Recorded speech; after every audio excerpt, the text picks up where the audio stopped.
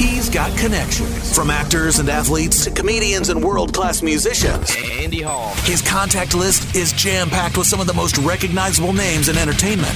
Andy Hall's giving Laser Hellraisers his +1. An exclusive conversation you won't hear anywhere else on today's edition of Hall Access. A conversation over a decade in the making. I couldn't be more excited for this opportunity to catch up with our old friend, former Saliva frontman Josie Scott. How are you, my man? I'm good, sir. Nice to finally speak to you, Andy. Yeah, you as well. You as well. How are things in your world? Very good. Just finished up some promotional stuff for the few dates I'm fixing to go do, and just finished up at the gym and picked my little girls up from school. Are you living in Oklahoma? Did I read somewhere it's Oklahoma? Yeah, I live right outside of Tulsa. Gotcha. What's the weather like down there today? Gorgeous and 64 degrees. Sounds about like Des Moines right about now. I just love this time of year, man. I do too. Fall is my favorite season. When I can wear shorts and a hoodie, I'm a happy man. Same. We used to call it leather weather in high school.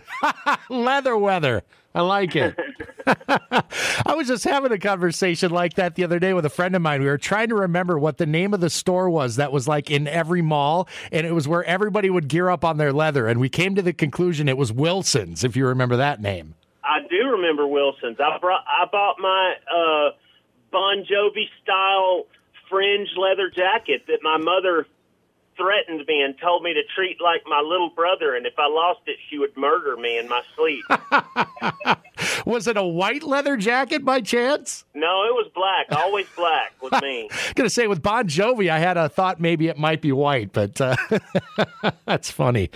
Josie, this conversation is one I've been looking forward to having for over a decade, my man. Oh, you're so kind. Thank you. I've been looking forward to talking to you, too. Well, thank you for the opportunity and the catch-up here. Like many, I follow you on social media, and the very first thing that I noticed was you've got yourself in great shape, a remarkable transformation. Congratulations, man. Man, thank you so much. It's been a long, hard road, but I love it. You know, I have to do things. I know me, and I have to do things the hard way or I don't respect them. Well, I know in the big picture, we're all a work in progress, but the amount of dedication and discipline it takes to do what you've done is really impressive and part of a larger conversation, I'm sure, about the journey you've been on. Yeah, absolutely. Everything that was worth working for in my life has been a long, hard road. You know, getting my first record deal was a long, hard road, and you know, becoming this guy that is a professional singer-songwriter was a long, hard road. So the fitness thing, right before Taylor Hawkins died, I was a huge, and still am, a huge Foo Fighters fan and a huge Taylor Hawkins fan. And one of the things he said in an interview right before he died was he said, rock and roll is an athletic sport.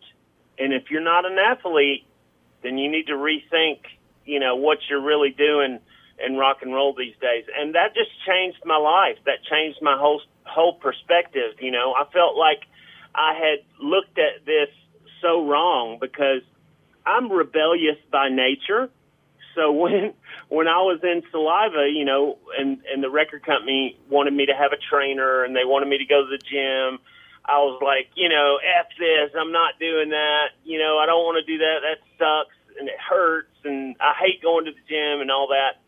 But as I've gotten older and you know, become a father and a husband and sort of grown up a little bit, I've learned that, you know, you have to take care of this carcass that you're borrowing for the human experience here. So I just started going for it full force. I started making the gym my new church.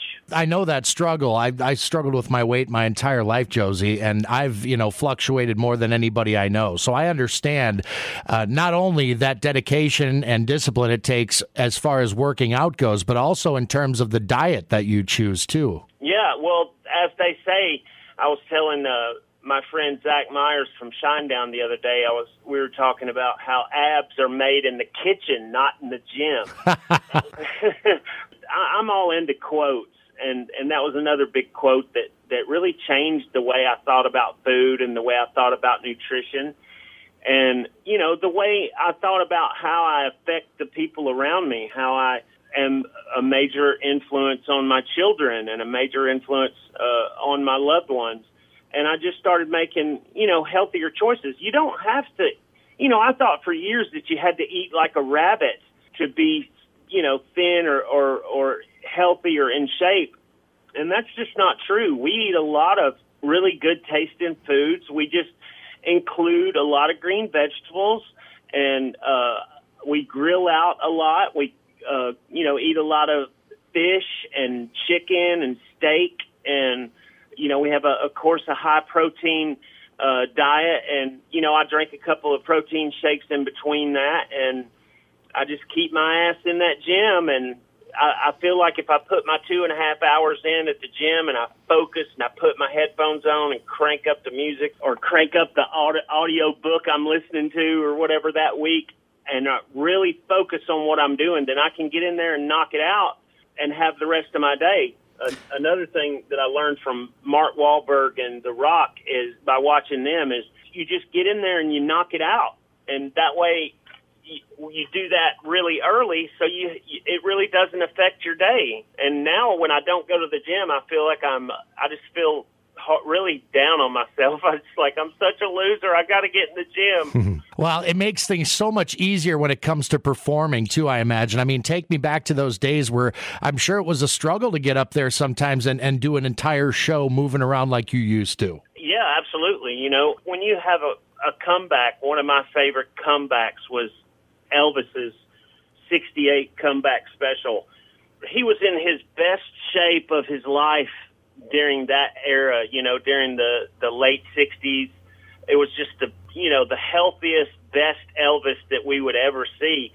So when I come back, I want people to see the healthiest, best Josie Scott that they can possibly see. Man, what a great analogy. Because, that lasting impression, seeing Elvis after you'd seen him kind of get out of shape there, and then he came out in that leather outfit, and they were all sitting around in a circle. That's the one you're talking about, right? Yeah, absolutely. Oh, man, that's a great analogy right there. Absolutely.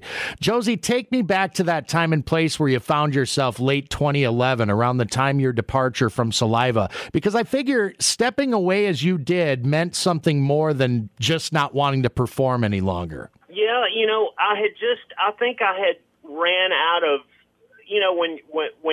when you're enjoying something so much and something is so precious to you, and sometimes you just run out of road. And I had made some bad choices. I had gotten into, some drugs and alcohol, and I at first it was a party, and it was fun, and it was something that enhanced what was going on around me, and eventually it became something that I had no choice in, that the party started to do me instead of me doing the party, and I was just going down a really unhealthy road, and my mental health was suffering greatly. I started to deal with a lot of anxiety and depression, and then I tried to throw more medication on top of that, trying to bring myself out of the barrel roll, so to speak, that I was in,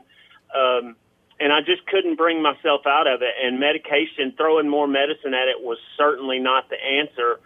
And I just, like John Lennon said, I just had to take the time and step off the merry-go-round for a bit, and be around people that wanted the best for me for a while, and be around my loved ones.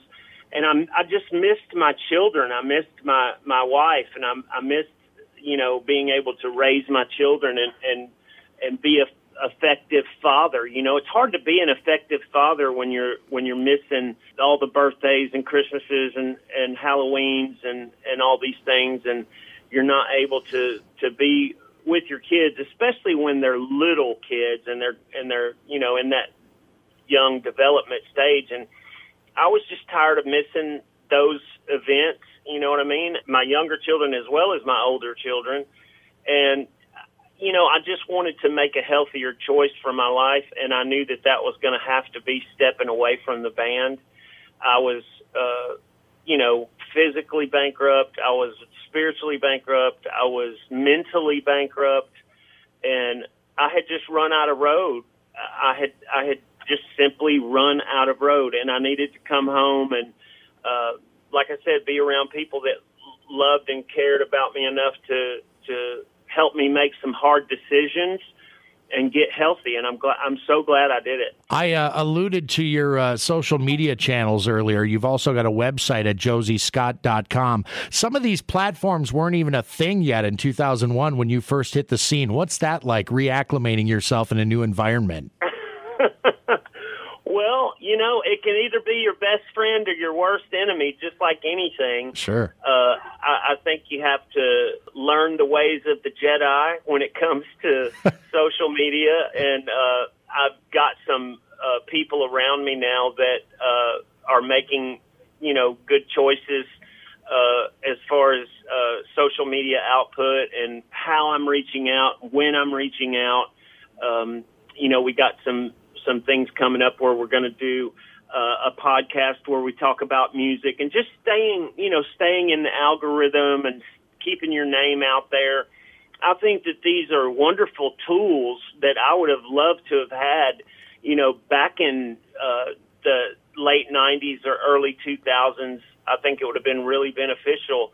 And it's a whole new game out there. When I did my first delve into the music industry, it was still about record stores and album sales and, getting a record deal. And then that's when the real work began. And you went out on the road and you sold your wares, so to speak, out there on the road, with your music and your merchandise and things of that nature. And it's just become a whole new game. But like I said, I've got some good people around me that are showing me, how to do these things. And it's just another interesting thing to sort of figure out these days. But I think it's a wonderful tool. I think it's a great thing. Yeah, provided you find your Obi-Wan Kenobi versus your Darth Vader, right? Right. Right. You got to be careful. Yeah, it's funny. You mentioned kind of a new game, and then you talk about rock and pop and hip hop. There's been so much cross-pollination, and it's a lot more accepted now, which I think is good for music personally. You're seeing guys and gals that you never would have thought would have worked together in the past, but you're seeing that now. And I guess maybe you might say that you were a little bit ahead of that game back in the day when you did like that collaboration with Chad from Nickelback, for example. Those were two entities I don't think anybody would have seen making music together at that time. Yeah, I attribute that to Leor Cohen. He was the head of Island Def Jam at the time that I was got the call to go do that. And I had done some touring with Nickelback and Three Doors Down. We had toured over in Europe and toured the United States together. And, all musicians talk about getting together and doing this or that. But, it's such a busy lifestyle that, that person will be on one end of the United States while you're on another end of the United States, and they'll be in France while you're in Italy, and it's just hard to get together. But Leor Cohen provided that opportunity and wanted to get me and Chad together, and I flew up to Vancouver and was able to collaborate with him on that song, and it was just a really magical experience. And like I said, everything moves at such a fast pace. You work on these songs and then you sort of put it behind you and you go back to your tour or back to your studio or back to your album promotion, and you sort of let go of it. But at that moment, all songs I call them my little children. Every one of them is special in their own way, and you sort of give them a kiss on the forehead and send them out into the world and hope the best for them like you do with your kids.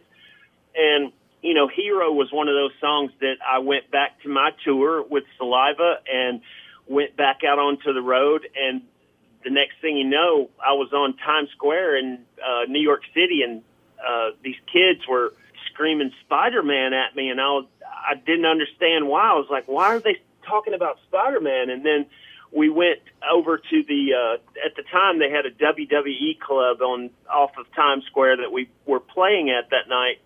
And I remember jumping out to play the show, and it was the first time I had heard people scream at us. And we literally were so not used to it that when we jumped out of the van and they screamed, we literally turned around to see who they were screaming at. Oh, that's funny. That Hero song was a magical experience, and I'm thankful and grateful to have gotten to be a part of it. Former Saliva frontman Josie Scott is my special guest today. You've done some guest appearances with your former bandmates somewhat recently. It seems to me if there were any hard feelings or beefs to be squashed, you're all on pretty good terms now, which is good to see. Oh, yeah, absolutely. You know, life is too short for beefs and, you know, things of that nature. And, you know, we're all older now and more mature, and we all have, you know, wives and children and mortgages. You know, it's and our another thing is our minds are not clouded with drugs and alcohol and different things that we decided to partake in back in those days. And you know, I'm not condemning anybody or judging anybody for what they do. You know, I would, like I said, everything in moderation. But for me, it was a choice that I had to make to get healthier, and I had to step away from those things for a long time, and some of them permanently. And it was just a good fit for me. It was a good, healthy fit for me, and now my mind is clear, and I'm able to, you know, write more proficiently. I'm able to perform more aggressively.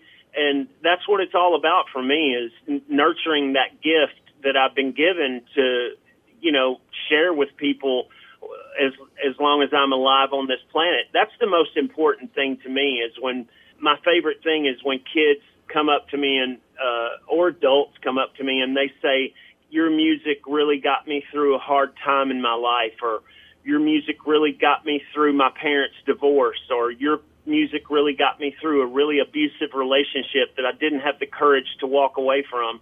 These type of things are the reason I wake up in the morning, you know, as far as my artistic career is concerned.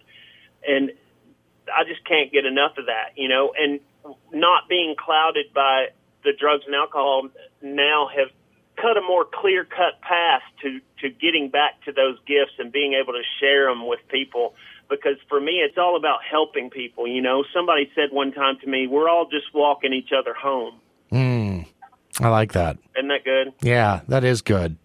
What was it like for you to get back up on that stage and sing those songs for a Saliva crowd again? Oh, my gosh. Just total magic time. You know what I mean? Getting to play the Blue Ridge Music Festival there in Virginia and getting to see all those fans stacked up on what they call Hell Hill is just amazing. You know, it looked like an endless amount of people to the left and right, and then as far back as you could see, my cousin actually had a beautiful photograph enhanced for me of he was the bass player Brad was actually behind me and took a beautiful picture from behind where I was singing, and my cousin had that picture blown up for me and framed and sent to me, and it was just a beautiful encapsulation of a wonderful moment, you know, a wonderful return to the stage. And it was just like flipping a light on, you know. It was like I went and lived a regular life for a while and worked a regular job and loved every second of getting back to that normality, because I needed that in my life at that time. And then going back to this guy that I play on stage has just been amazing. It's just been amazing. You're no stranger to big crowds. We certainly have seen you at several Laser Fests in years past and had a really great time with you back in those days. And it's really interesting to hear you describe that feeling of getting back up there, almost like that old adage of riding a bike again. Like you get up there and you just know how to do it, right? Absolutely. It has familiarity of riding a bicycle, but it's more akin to flying a fighter jet. Once you get up there and you really get back in the cockpit of where you used to be. And like I said earlier, with my mind not being so clouded with substances, and that coupled with being in the gym so much and working out really aggressively for an hour and a half, so that when I do get up on stage and I do go crazy for that hour or hour and a half, it's not such a hard impact on my body and I'm not worn out. That's one thing that was really precious, and I was really grateful for that, is I got up there and I got 3 or 4 songs deep at different times, and I wasn't winded. I wasn't wore out. I was like, I still got some gas pedal left. Love that. Love that. What you said a bit ago about fighter jets, and then all this, how it's going from, being under the influence to now living a clean life and sober. It's almost like the experience of Top Gun 1986 and the technologies available at that time versus Top Gun Maverick and all of the bells and whistles they're able to throw at you these days in Hollywood, right? That's exactly how it is. I'm still trying to figure out the bells and whistles, and I think that's a journey that will take me a long time, because anybody that knows me knows I'm not fond of technology, but I'm learning. There you go. You've got some tour dates lined up through the rest of this month and November as well. I've heard you're playing the hits, of which there are many, but also you've been working out some new material. Tell me more about that. Yeah, I'm working on a new album, and I'm just finishing up working on a single called Evel Knievel. Okay. And I'm just really excited about that. But I'm going to be playing all my hits that I wrote back in the day, and, from Always to Your Disease, to Click, Click, Boom, to Ladies and Gentlemen, Rest in Pieces, all the good stuff. What's it like to know that at the very least, the work you did in your time with Saliva continues to be appreciated here in 2022, over 20 years after Every 6 Seconds and going forward? Well, that was my biggest fear. I think any entertainer has that fear. Even Elvis Presley had that fear of, are they going to remember who I am? Are they going to remember these songs? Are they, going to recognize, who I was? Am I going to look the same? Am I going to perform the same? Is my voice going to be there? Is my strength going to be there? Just all kinds of questions as human beings that we beat ourselves down with. And once I got up there and got my sea legs, so to speak, and all those questions that I had turned out to be lies that I was telling myself.